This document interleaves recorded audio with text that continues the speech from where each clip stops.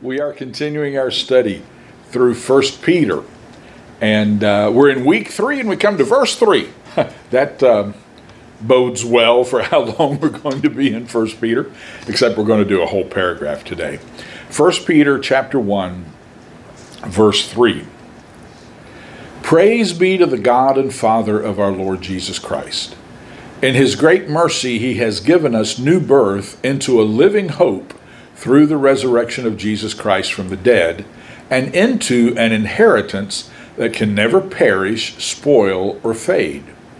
This inheritance is kept in heaven for you, who through faith are shielded by God's power until the coming of salvation that is ready to be revealed in the last time.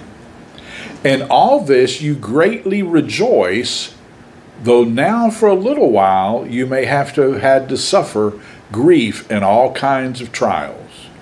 And all God's people said, yeah, that's me. Right?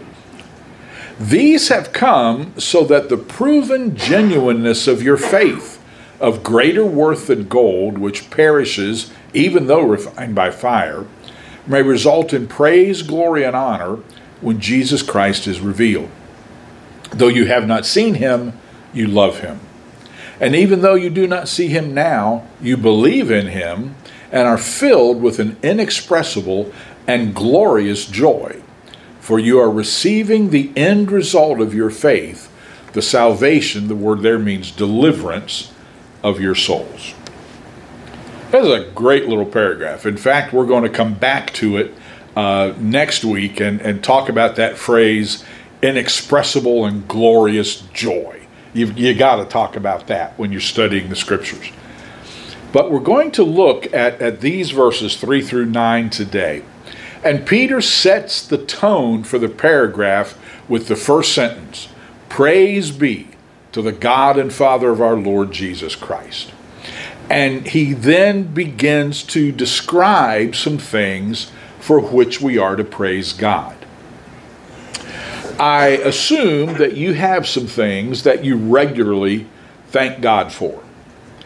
If what we're going to talk about this morning are not included in your list, maybe you should add these to your list as well. Because Peter gives us some reasons to praise God. Praise be to the God and Father of our Lord Jesus Christ. First, because his mercy has brought us into his family. He has given us new birth because of his mercy. His mercy is the opposite of what we deserve. And it is his mercy that makes it possible for us to receive the new birth and become members of his family. We need to pause and remember we are part of the family of God because of his great mercies. When I was reflecting on that, Donna had read a quote that she had found from a writer who was writing on Psalm 51 verse 1, where David prays, have mercy on me, O God, according to your loving kindness, according to the multitude of your tender mercies, blot out my transgressions. J.C. Philpott writes on that verse, what a sweet expression it is, and how it seems to convey to our mind that God's mercies do not fall drop by drop, but are as innumerable as the sand on the seashore, as the stars that stud the midnight sky, as the drops of rain that fill the clouds before they discharge their copious showers on the earth. It's the multitude of his mercies that makes him so merciful a God. He does not give but a drop or two of mercy. That would soon be gone, like the rain that fell this morning under the hot sun. But his mercies flow like a river. There is in him a multitude of mercies. And aren't you glad? But Peter says, in his great mercy, he has brought me into his family. Praise be to God, we are a part of the family of God. Then he says that this new birth, through the resurrection of Christ, gives me hope. This is Easter sermon number 1. Christ's resurrection gives me hope. Now, we're born into hope through the new birth. This verse is fascinating. In his great mercy, he has given us new birth into a living hope through the resurrection of Christ from the dead. We have this hope because we've been born into the family of God. That's significant because if you describe hope in our world today, people are going to look at you like you've lost your touch with reality. How do you have hope? Well, we have hope because we've been born in to the family of God. Our hope is uniquely Christian. So don't expect people who are not Christians to understand why you still have hope. They are not able to because they've not been born into this hope by being a part of the family of God. We can still have hope because of the resurrection. We've been born into it, but the foundation of that hope is the resurrection of Christ. I have a challenge every Easter Sunday not to preach on hope, because the resurrection is what gives us our hope. If Christ has not been raised from the dead, we are of all people most miserable. We're still in our sins. We have no hope. But because of the resurrection, we have hope. Now, we don't know if Peter was thinking about his denial of Christ, or whether he was thinking about what it was like hiding in that room for fear of the Jews when Christ suddenly appears. But regardless, he's now 30-some years on the other side of the resurrection. And he has experienced for himself the difference that Easter makes. We have a living hope through the resurrection of Christ. The Easter event became the very center of the disciples' life and teaching. It was the hope they lived by. It was the message they preached. It was the message they died for, because Christ had conquered death, and therefore they have hope. And I looked at that word, a living hope. And I found out that it means a couple of different things. It means that this hope has power in and of itself.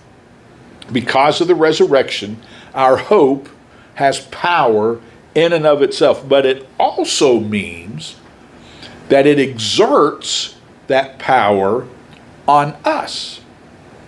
I love that. That the resurrection power of Christ has power in and of itself to give us hope, and that hope then empowers us. This idea of resurrection hope is not some ethereal kind of nebulous thing. It is God's power exerted on me to give me hope, to give me the ability to stay strong. Hope and faith are closely related. Faith deals with the details. Hope is the big picture. Faith is specific and definite. Hope focuses on God. If we didn't have hope, we couldn't have faith. And when the devil wants to attack your faith, he starts by attacking your hope. So when you begin to feel like you're losing hope, pay attention.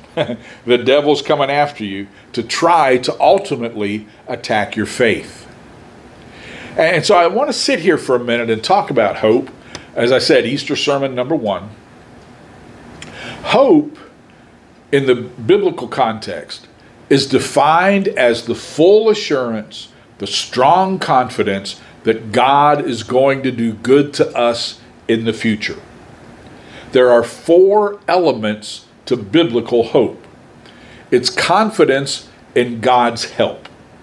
It is the expectation that God will keep his word. He keeps his promises, and we are confident in his help. I remember a little couplet that I read decades ago. Yesterday God helped me. Today he'll do the same. How long will this continue? Forever. Praise his name. We have confidence in God's help. Hope is Christ-centered, not circumstance-centered. It is Christ in you, the hope of glory. It is Christ who is our hope. Our hope is not based on who wins the next election or what law gets passed. Our hope is based not on circumstances, but in Christ. And when you have your hope based in him, you will then demonstrate stability and steadfastness and certainty in your life. Your hope builds your morale. Your hope keeps you steady during the testing times. But the hope is ultimately directed toward the future. If you drop down, and we'll be here in a few weeks, to verse 13 of 1 Peter 1. With minds that are alert and fully sober, set your hope on the grace to be brought to you when Jesus Christ is revealed at his coming. It's based in the future. It's directed toward the future. It is the resurrection hope based toward the future. Make sure that you understand that. Our hope will only be fully realized when Christ returns to earth. So we can have hope in the face of the challenges of life because we know what the future holds. More accurately, we know who the future holds. It's not that something better is coming, it's that someone better is coming. So praise be to God. His mercy has brought me into his family. His resurrection gives me hope. And third, praise be to God because I have an inheritance. Verse 4, we've been born into an inheritance that can never perish, spoil, or fade, that is kept in heaven for you. That's a cool verse. It is an inheritance that can never perish. That word means it's not subject to decay. It's beyond the reach of economic downturns. Our inheritance in heaven cannot be impacted by runs on banks. If you got your year-end statement for your retirement account or whatever, it was probably distressing, And I remember a few years ago when we had one of those economic crashes, listening to people on the job saying, I got to work 5 more years now just to make up for what I lost in the last 2 months. But our inheritance in heaven is not impacted. It can never perish. It can never spoil. That is, it's pure. It's free from anything that would cause it to be defiled. It can never fade. It is a perennial inheritance. And it's an interesting word study here. The word translated fade actually is a variation of the word amaranth, which was the name of a mythical flower whose bloom was perpetual and never faded. It would never wither, it would never fade, and if you picked it and it began to die, you could immediately revive it with just moistening it with water. And that imaginary mythical plant, amaranth, Peter uses a variation of that word to say your inheritance will never fade. A lot of things fade with age. Our inheritance never perishes, never spoils, never fades, because it is kept in heaven for you. That word kept means to guard, to take care of. God is watching over your inheritance. Your inheritance in heaven. You remember the scripture says that he'll give rewards to even a cup of cold water given in his name. That inheritance is guarded by God himself. He's taking care of your eternal inheritance. And he's taking care of us because he continues by saying, this inheritance is kept in heaven for you, who through faith are shielded by God's power. That's a military term. That means also to guard or to protect. And what was interesting is this word was used to describe a guard, a military battalion, preventing an invasion, but sometimes it was used of a city that was under siege. You may remember in those days, a lot of times what military did, they just laid siege to a city, cut off their water supply, cut off all of their food supplies, cut off everything, just surrounded the city and waited them out. And there would be a temptation for the citizens of that city to try to run away from the siege. This word, shielded, was used to describe an army keeping the people from running away. Which kind of hit me, I don't know if funny's the right word, but it kind of gave a different perspective on that. Because isn't it true that sometimes we run away? Well, let me say that again. We want to run away. The troubles come, the struggles come, the problems come, and we want to run away. Flee like a bird to your mountain. No, God is there shielding us. He's saying it's going to be okay. I've got you. I'm protecting you. Your inheritance is guarded in heaven, and you are shielded by my power through your faith. I'm shielded by the power of God. And you may know the English word dynamite.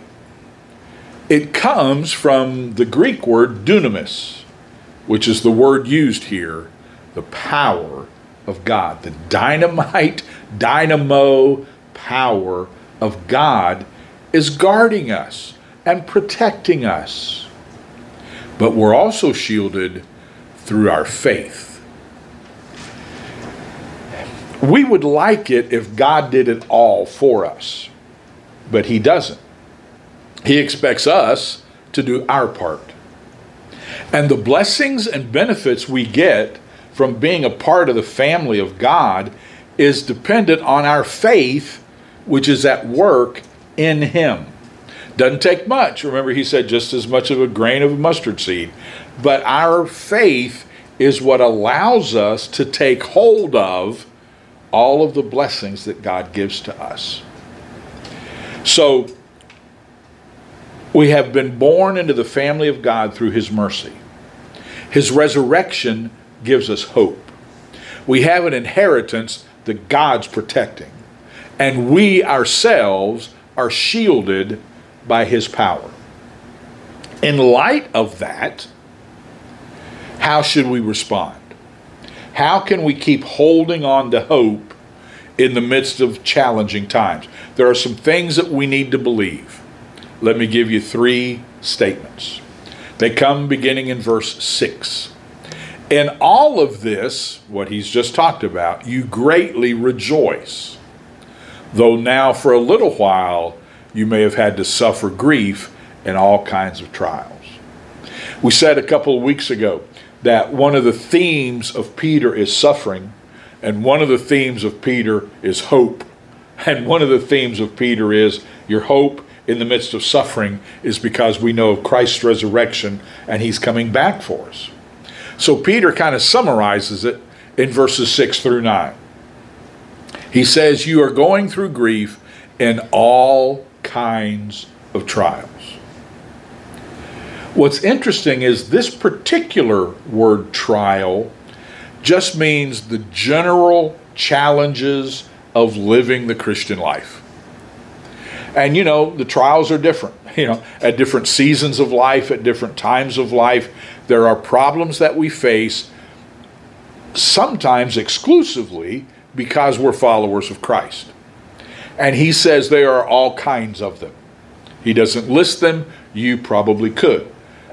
We could each take a piece of paper out and list 5 kinds of trials we're going through right now.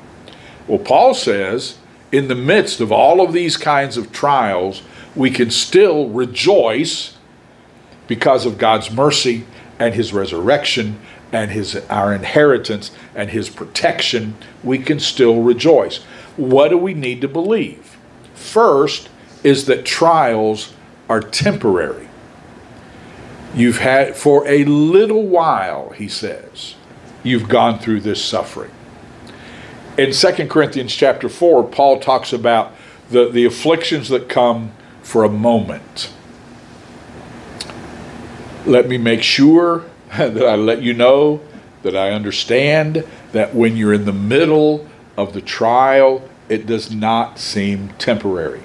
When you're in the middle of the trial, you wonder, is this ever going to get better? When you're miserably sick at night, you wonder, is the sun ever going to come up? I feel like if I could just see the daylight, I might feel better. And when you're in the midst of the trials, they sure don't seem temporary. But in light of eternity and in light of our inheritance, those trials are temporary. Paul said they're not even worthy to be compared with what's being laid up for us in our inheritance. The second thing we should believe is that trials teach me I can trust God.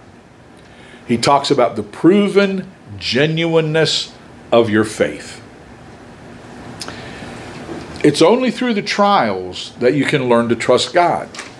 If you talk to a coach of a sports team, he will tell you it's through the challenging times that you learn to get better. I saw a bit of an interview with one of the basketball coaches of I think Miami's women's team, and she was talking about, yes, it was good for us to have this experience in the game. It was good for us to go through that tough time in the game. But more important than that, it was important that these girls learned this is what happens in life. That in your life, you keep strong, you keep steady, you keep doing what's right. And it's so important for us to understand that our trials teach us that we can trust God. Andre Crouch's great song, Through It All. If I never had a problem, I'd never know God could solve them, and I'd never know what faith in God can do. And Peter says here that your faith is more precious than gold. He talks about gold being refined by fire. I learned something about that.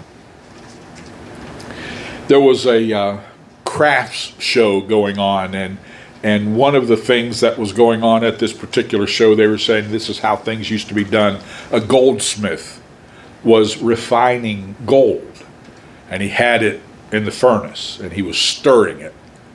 And somebody asked him, how do you know when the gold is pure? And he said, I can see my reflection in it. Oh, yeah. What does Paul tell us in Romans 8? The trials that we go through, they're working for our good because God is conforming us to the image of his Son. God keeps stirring until he can see his reflection in us. And these trials teach us that we can trust God.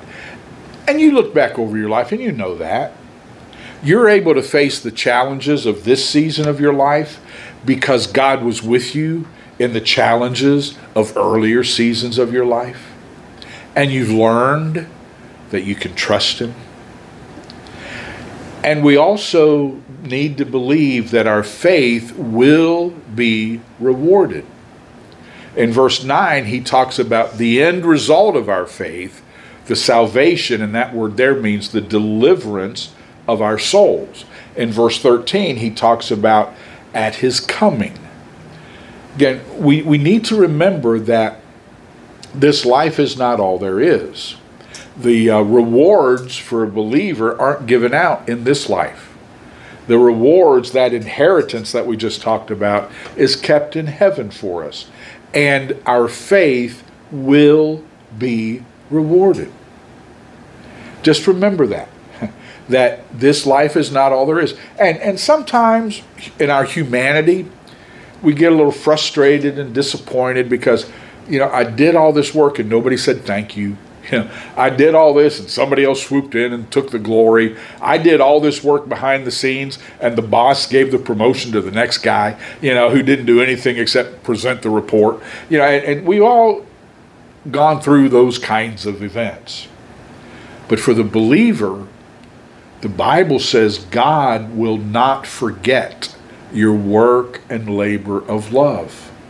He said a cup of cold water given to somebody in my name will have its reward. And we need to hold on to that these trials that we're going through, no matter how intense they are, how severe they are, in light of eternity, they're temporary. These trials are teaching us a deeper level of trust in God. And we hold on to the fact that they will be rewarded. And Paul said again, they're not worthy to be compared with the weight of glory that they're storing up for us. So no wonder Peter begins this paragraph. Praise be to the God and Father of our Lord Jesus Christ. We have been born into his family through his mercy. Through the resurrection, we have hope. We have this inheritance in heaven that is guarded by God himself, who also shields us by his power. So we can make it one more day, one more moment, because of God's power in our lives. And one day, at his coming, will be the ultimate reward. Father, thank you that you are our God, that you are faithful, that you are dependable, and that you pay attention. And that there's coming a day when we will hear you say, well done, good and faithful servant. And there is coming a day at your return when we will receive the rewards for what we've done. But then, Lord, we know that the scripture tells us that we'll take those crowns and we'll cast them at your feet, because we realize that anything that we accomplish on this earth is only because of you working through us. So may we stay focused on you. When we're tempted to want to run away, may we stay protected by you. May we remember that you are our God. This world is not our home. And there's coming a day when we will see you face to face. And so we can hold on to our hope and we can rejoice in you and give you praise. Now may the Lord bless you and keep you. May he make his face shine on you and give you his peace now and evermore. Amen. God bless you. Thanks for coming today.